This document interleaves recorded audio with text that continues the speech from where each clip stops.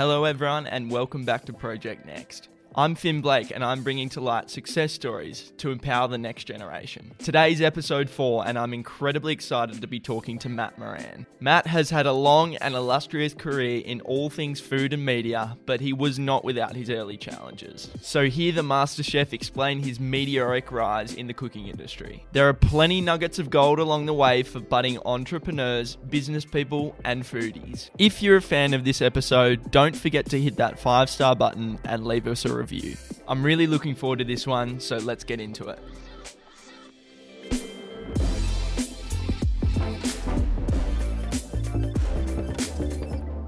All right, well, Matt Moran, thank you so much for joining me on Project Next. It's a very big pleasure to have you on. I'm very much looking forward to this conversation because, the traditional path is to come in and be in your suit and be all corporated up. So I'm very much looking forward to hearing the story, and thank you so much for joining me. Pleasure, buddy. I remember when I was a young kid, thinking, God, I'd hate to have to wear a suit every day to work. And thank God the chefs don't have to wear suits. Because, I probably wouldn't be a chef if I had to wear a suit every day. Not that I don't ever, I go to weddings every now and then, and occasionally, in a corporate thing, I'll wear a suit, but all the races, but it doesn't happen very often. What about the fashion choices in general? Have you got a certain way that you like to dress, or is it just whatever goes on in the day? Look, growing up with not a big fashion sense, I think I was in the top 10 buyers of Tom Ford in Australia at one point. So I don't mind Tom Ford. Very good to hear. So, Matt, I do want to jump straight back at the start of the journey. Can you tell me a little bit more about what it was like to grow up on a farm, and particularly in regional New South Wales? Look, it's a great upbringing because it's a sense of freedom. You can explore, and but it's a little bit, if you're by yourself, quite solitary. But it's a great upbringing. I really enjoyed it. So tell me about what it was like to live on the farm, because you would have had to have found things to do to take up your time. As you said, you were very isolated from all your mates and everyone else. So what was taking the time up while you were living on the farm? Well, look, there was always chores, and this is something that frustrates me with the younger generation sometimes. There was always something that you had to do. It's not as though that, you just lazed around with a video game in your hand. The minute you got home from school, you were actually out doing stuff. You weren't. I probably should have been doing homework, to be honest, but I never did. So it was always a little bit of an adventure. We had ponies, we had horses, we had mini bikes. So there was always something to do, and it was always a little bit of fun. But you did it on your own. You didn't really have friends come over. You didn't make it all the way through school. Can you tell me a little bit about that and what drove your decision to leave school at 15? Yeah. Look, I was always very sporty. So I played a lot of sport growing up, which I loved. I went to a school that wasn't a great school. It was a public school. It was because we moved off the farms when we were quite young. And we had a dairy farm, and unfortunately that went, and there wasn't a lot of money. And, I don't have a great sense of concentration and never really have. Put it down to whatever you want to diagnose it as, which is probably a good thing because I get a lot done every day. So I wasn't that academic. I was very good at numbers, and I still am very good at numbers, which obviously helps in business. And to be really honest, I did a little bit of work experience as a baker and a little bit of butchery, and kids in Blacktown didn't really become cooks or chefs or whatever you want to call them. I had a sense that it was all right, but I wasn't in love with it. I don't have a beautiful romantic story of having parents that are phenomenal cooks or grandparents, but I wanted to leave school. I didn't like school. I really, I didn't. I was the youngest in my year out of 200 students. I was always the youngest, growing up, but I was a pretty big guy. Sport sort of helped. So I never repeated. So that probably would have put me behind too. And I suppose confidence was obviously lacking then too, if you weren't doing well at school, and just really wanted to leave. So I would have done anything, Finn, to leave school, whether it was an apprenticeship, a motor mechanic or painter or whatever it is. But for some reason, I decided that maybe a chef. And I was working part-time on weekends in an RSL club. I went for about 20 different interviews when I was 15. I was still at school.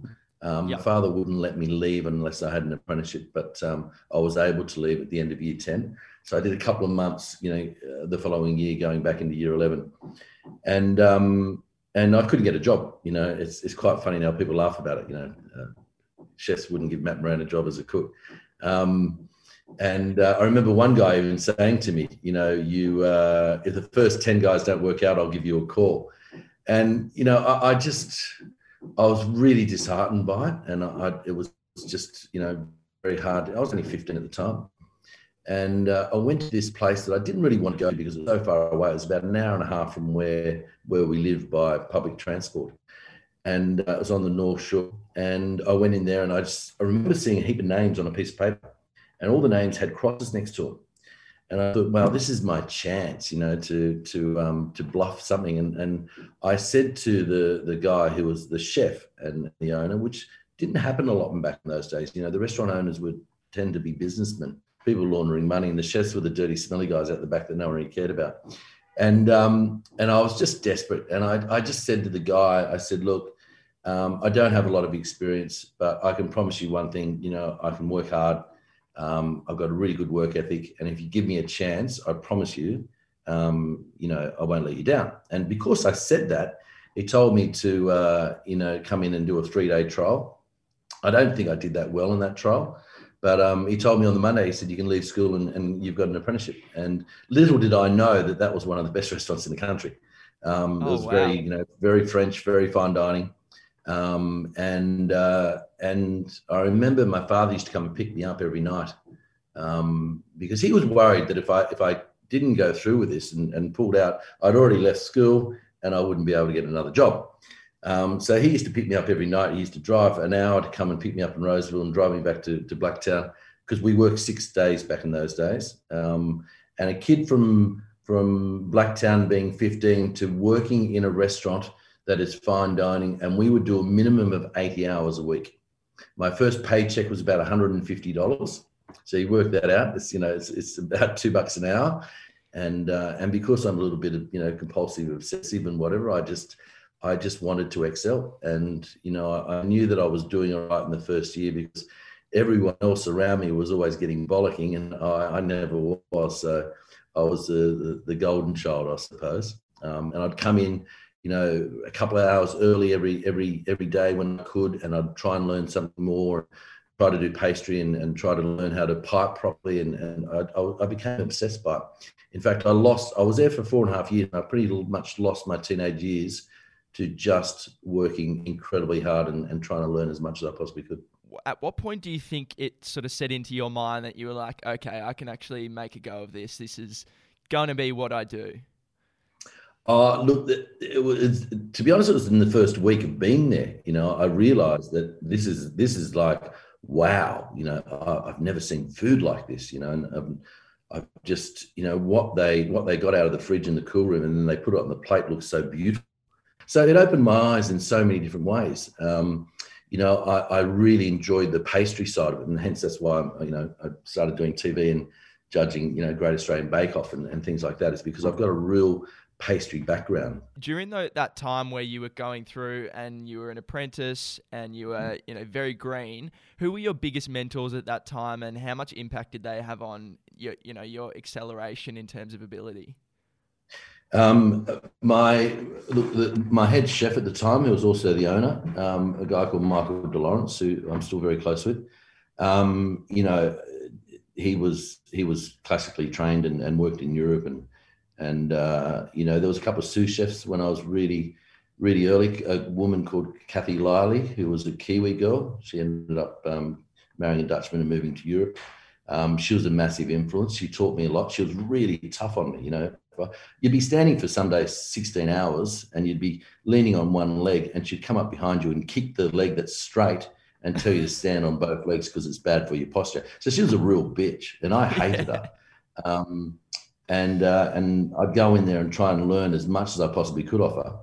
And then when she left, she actually went and worked for Kerry Packer as a private personal chef, and she did catering on the side. And I remember after, it might have been 6 months after she left, she actually rang me and said, Matt, can you come and help me, do some catering gigs? So, and I thought to myself, geez, she was such a bitch to me that whole time that I worked with her, but she obviously thought that I was all right because, she ended up asking me, to come and work with her.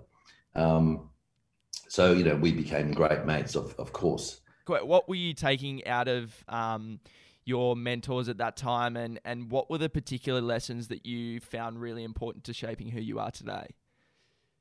Look, I learned from these mentors how to work hard, discipline, and you get nothing in life unless you work for it. It's and these guys always used to say to me, because they went off and did their own restaurants, they did their own catering, and it was always, you've got to work really bloody hard to get where you want, especially in that industry, because it was really competitive. Chefs started buying restaurants, is where previously it was businessmen, and chefs started to become a lot more popular than what they were. The reason being is, if you were a big player and you wanted to go to a nice restaurant and you wanted the nice table, you wanted to know the owner of the restaurant, hence, the business guys. And we were, I mentioned it before, we were the smelly, dirty guys out the back that no one cared about. But then when the restaurants started being owned by the chefs, everyone wanted to know the chefs because they wanted, the nice table. And hence why I probably know so many people. I can walk into into a government and know pretty much every politician, or most of the music guys or actors or whatever it is. I meet them over the years because they come to the restaurants and they want to know you because they want the nicest table. Fair enough. And so in terms of where you were as a chef at that time, where were you drawing your inspiration from in terms of the food you were cooking? LaBelle taught me how to cook, and Manfredi taught me about produce. And then, I met a guy that I worked with for many years at LaBelle, Peter Sullivan, who was about 5 years older than me. And I was 22, and, I'd been offered a job by a guy called Tetsuya. And I thought, geez, I want to go out and do my own thing. And then Pete and I started looking. So that's when I bought Paddington in, and I was 22. Very young, very green. I was going to say, so that was 1991 that you started up the first restaurant. So tell me about the emotions at that time, because you were obviously 22. That's very young to be taking on your own project. What were the emotions like at that time, and was it something pretty scary for you? Yeah, it was really scary because it was our own money. I knew how to run a kitchen, and Peter knew how to run the front of house, but we had no idea about the business side of it. So I remember after the first year, we nearly went broke a couple of times because, we just didn't know how to manage our costs. And I think the most important lesson I learned was to actually surround yourself with people that know more about business and running a place than you do. And then it was all about, that was my second sort of lot of education for the next sort of 10 years. Was learning how to run a business properly. So Matt, tell me about the decision-making process when you were coming up with this first restaurant that you were going to open. Was it you woke up one morning and you were like, yep, I'm going to open a restaurant, or was it a little bit more considered? It was a little bit more considered. And, it's a big thing for a 22-year-old, with a partner who was a great mate, he was 27, to go out and actually fund it and do it. Land of opportunity. We were both very cocky, and we both thought that, we could do good food and do good service. The business side of it, we had no idea. I used to think to myself that, if it doesn't work, I'm young enough to go back. I could get a job anywhere because, I was already had a profile. I could go and get a job anywhere and get myself back out of it. But, at a young age, let's have a crack, and why not, and see what happens. And I was lucky, we succeeded. Do you think that sort of legitimized your career, or do you think the little ones beforehand were kind of giving you the confidence to be able to know, yep, this is what I'm going to do for the rest of my life? Yeah, I think there's the real big turning points were, Paddington Inn in the beginning, Moran's, because Moran's was a serious restaurant, Two Hats and whatever else. Aria was a big, turning point because it was, it was the best location in Australia, I still think.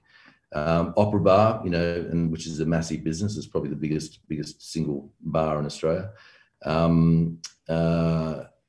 Chiswick for what I believe in. The whole paddock to plate was a big turning point. Barangaroo, which is one of the biggest investments I've ever made, because we've got 3 places in one big building there, Barangaroo House. And look, there's been turning points all the way through, and people keep asking me what's next, and I keep saying I don't know, because I'm still young enough, to still keep going and having a bit of fun. The pub near I want to home, have fun a lot next. more these days than be serious. Yeah. If you asked me 5 years ago, I would have told you that I want another 20 restaurants. Now probably not so many. I want to make the ones that I've got work and work really well. And I want to have a little bit of fun in life. Hence why I bought the country pub, and I want to do accommodation, something that I haven't done before. And I love baking bread, and I love baking, and I've always wanted to own a bakery. So I'm going to build my own bakery. The town needs a general store, so I want to give it a general store. And the town is very quiet. There's nothing there. There's only one pub. There's not even a service station. I want to bring that town back to life, and I'd love to look back in 20 years and go, you know what, I made that town. So it's about giving back a little bit these days too. Do you think that came as a result of COVID, do you think, or was it coming back into your mind a little bit earlier? Yeah, it's always been in my mind, man. Yeah. I'm very, very blessed in life. I'm very lucky. I've been able to do something that I love for 35 years, and the industry's been really good to me. I've been very successful in it. And there comes a point in your life, I think, where you look back and think, you know what, I wouldn't mind giving back to anyone, someone, anyone, the industry, and that's where my mind is at the moment. Don't get me wrong, I still love the business side, and I still want to make money, and I still open more businesses. There's no question. But at the same time, I'd like to give back as much as I possibly can. What do you think that's sort of come from? I know that you spoke about the feeling that you were lucky and that the industry had given you so much, but was there a particular morning that you woke up and went, all right, I want to become a little bit more philanthropic in what I do? Or was it always something that you were pretty passionate about? Look, I know my family had some real hardship on the land and farming. I'm part of a foundation which is Thankful for Farmers, which I help start. It's all about helping the farming community as much as we can, and raising monies and whatever else. That part of me is because I remember growing up and seeing some family doing it pretty tough. Look, I think I've always had a little bit in my veins, of helping other people. I was very lucky. A lot of people helped me when I was very young. I've had some great mentors, some great partners over the years. And, I think part of being a good human is trying to, help people. For sure. And so I want to change tack a little bit and talk about your media career, because that has been very profound, if you like. And I remember sitting in the lounge room with my family growing up and watching MasterChef. And when you walked in the room, I still remember the feeling of going, all right, this bloke means business. We are not mucking around now. This show is becoming serious now, no laughing. Was that something that you sort of worked on, or was it something that you found the producers were pushing? Look, the first TV show I ever did, I think I've done about 12 overall, in my career. The first one was a documentary called Heat in the Kitchen, and there was my restaurant rules.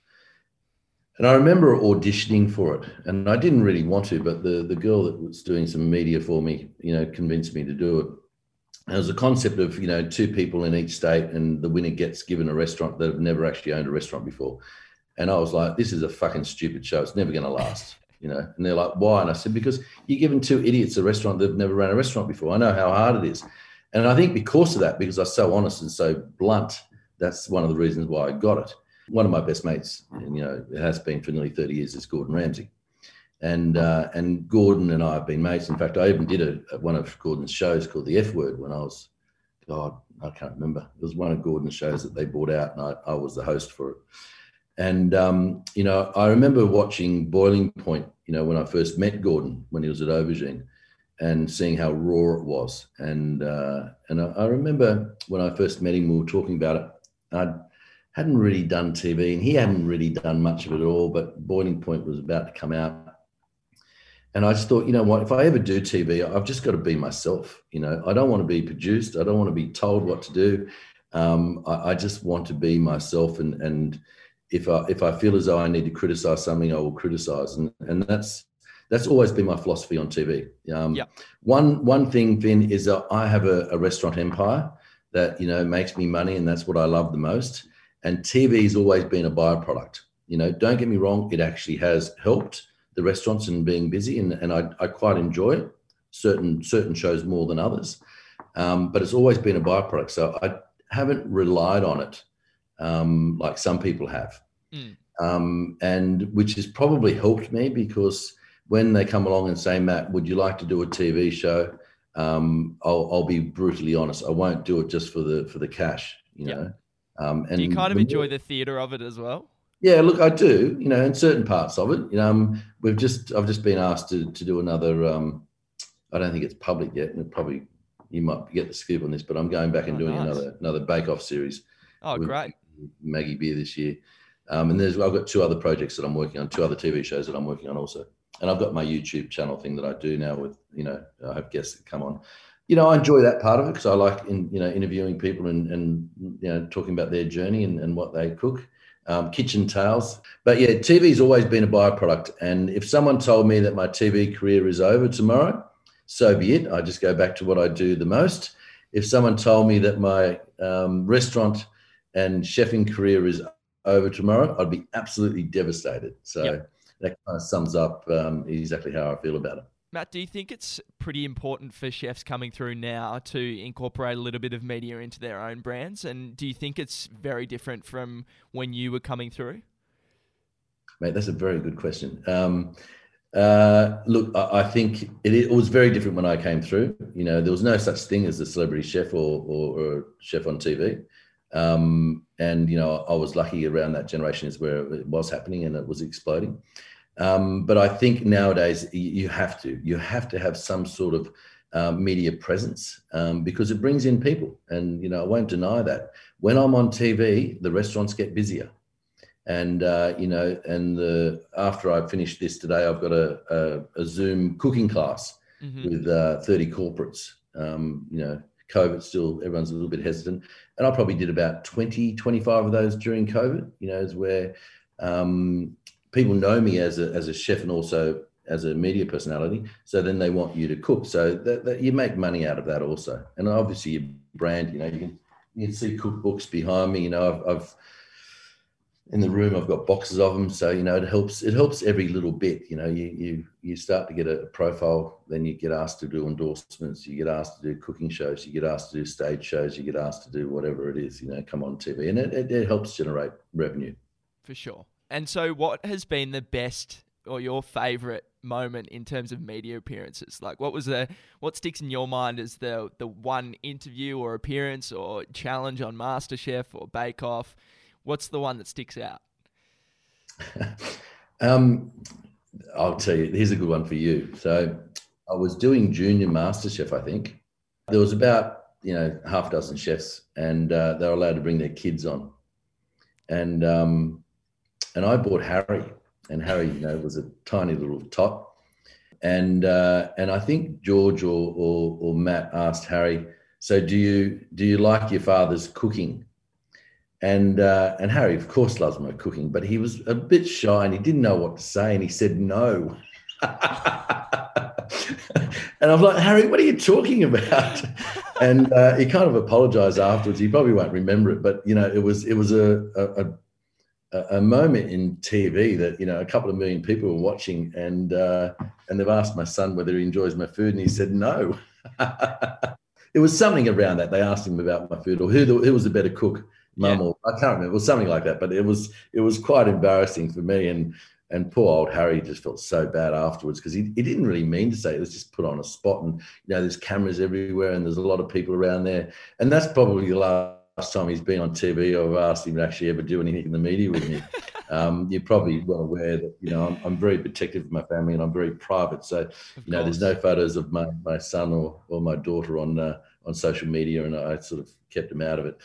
And so, in terms of your craft individually, how have you seen the evolution of that from day one when you were the kitchen hand at the RSL? Tell me about the journey that your food production has gone through.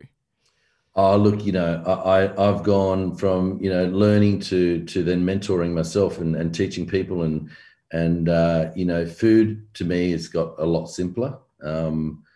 Technique you obviously still need, but to me, it's all about the produce that you're using. And that's, I even made a TV show out of it called Paddock to Plate, promoting and highlighting the producer, because I think they're undervalued in this country. There's no question.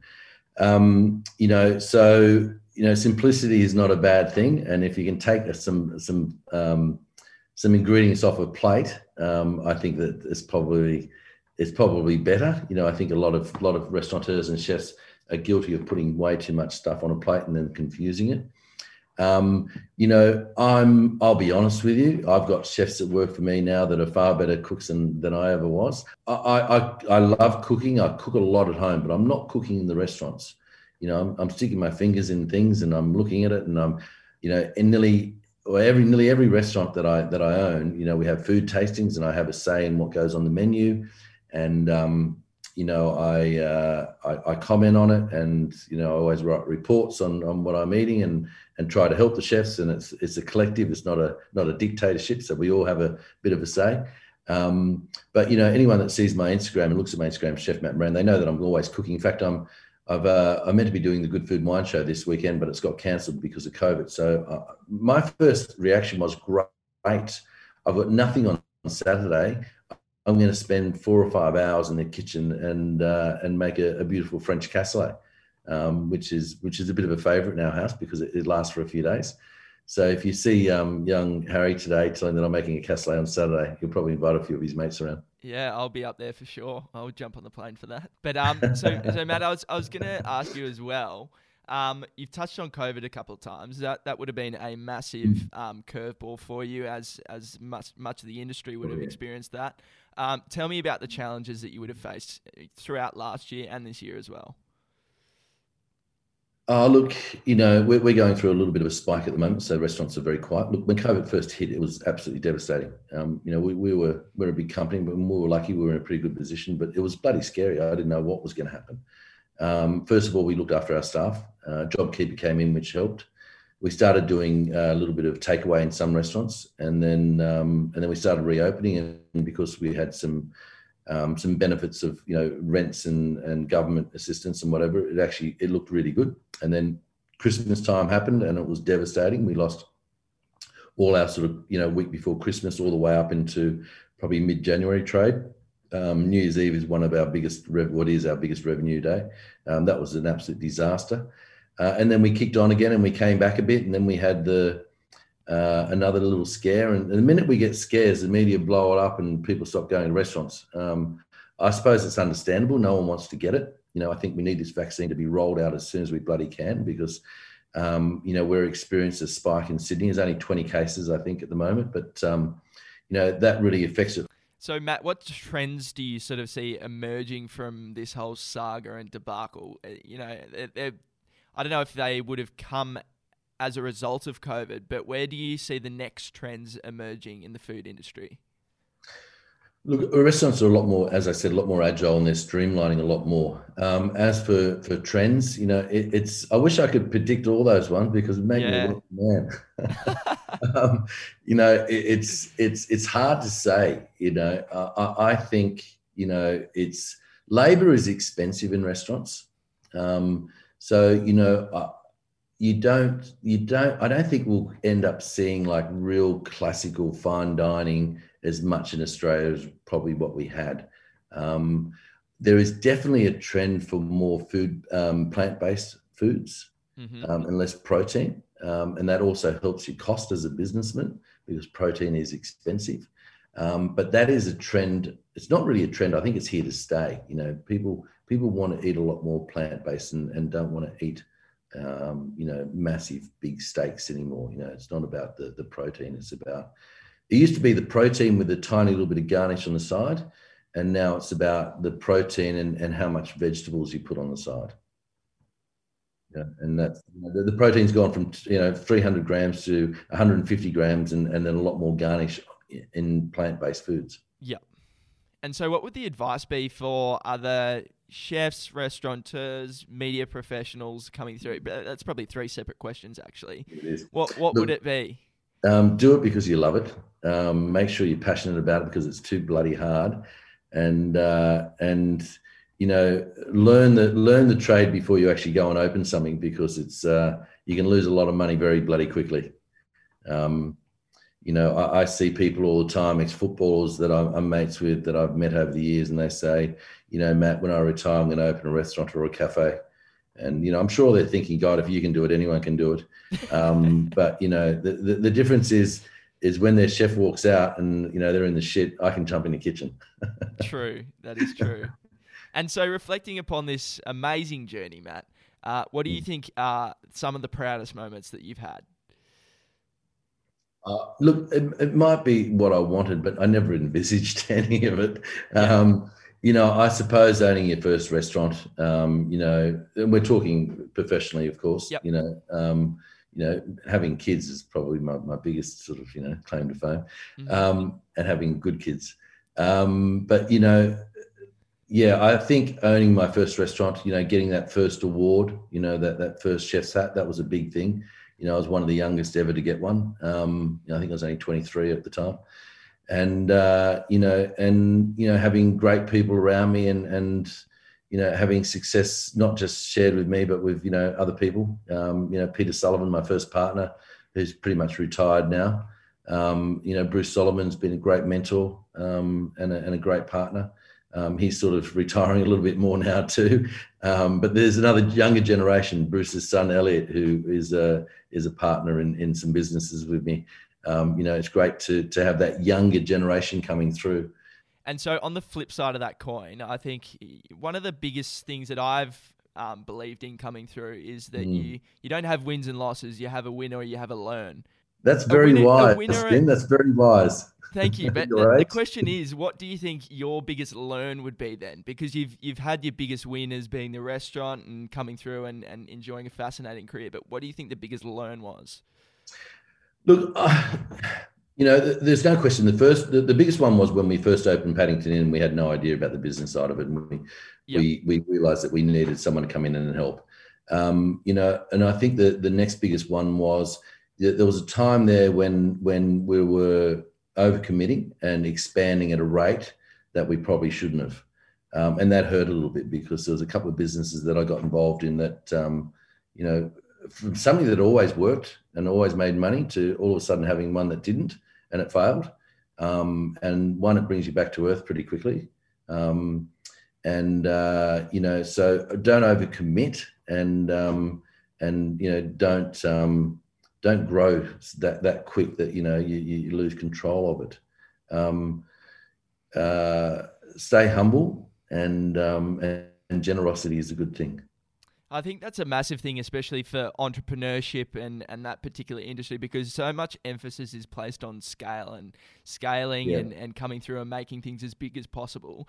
Do you think that doesn't really translate in terms of food? Yeah, look, I think you've got to get it right, and by expanding too quickly and taking on too much, without having the right people, with you too, it's a mistake. I think the last couple of years for our company, it's been consolidation, and making sure that the restaurants that we've got are better than what they were the year before and more profitable. It's very hard in a COVID year, but that's what we still want to do. I'm expanding a little bit now again, with opportunities that I probably wouldn't have had coming out of COVID. And I think the ambition is gone from owning, 50 restaurants to 100 restaurants is now gone in my life. I just want to, I want to have a bit of fun. I want to, I want to spend more time with my kids and make sure that they do the right thing. What does that fun look like? Oh, mate, if Harry's told you anything about me, I'm a guy that has a lot of fun. The year before COVID, it was my 50th year, and And I went to Monaco with Mick Doohan, who's an ex-motorcycle rider, for 3 days and had a bit of fun. And then I went to London and Gordon hired Brands Hatch for the day, and we raced cars. And then we flew up in a private jet to Iceland, and Gordon and I went fishing for 4 days. And mate, I know how to have fun. And, I love my motorbikes, and I always do. And Harry knows I've got a bit of a collection. So, I'd love to get out in the country and go for rides, and, I love to travel, the farm. I'm going to spend more time there. And yeah, I'm a fun guy. I used to tell Harry that when he used to think I was a nerd, when he's about 15, he's like, don't touch me, Dad. Keep away from me. Okay, mate, you don't get it. Look at your other mates' dads. I'm cool. I've got tattoos and I ride motorbikes. He's like, no, you're not. Don't touch me. Probably embarrassed the shit out of him now, but, bad luck. That's awesome. Matt Moran, thank you so much for joining me on Project Next. It's been an absolute pleasure to hear how you've gone from I suppose it's kind of an analogy for paddock to plate, your story. So thank you so much for joining me, and it's been an absolute pleasure. Pleasure, buddy. I'll look forward to seeing you in Sydney for that Castellet one day.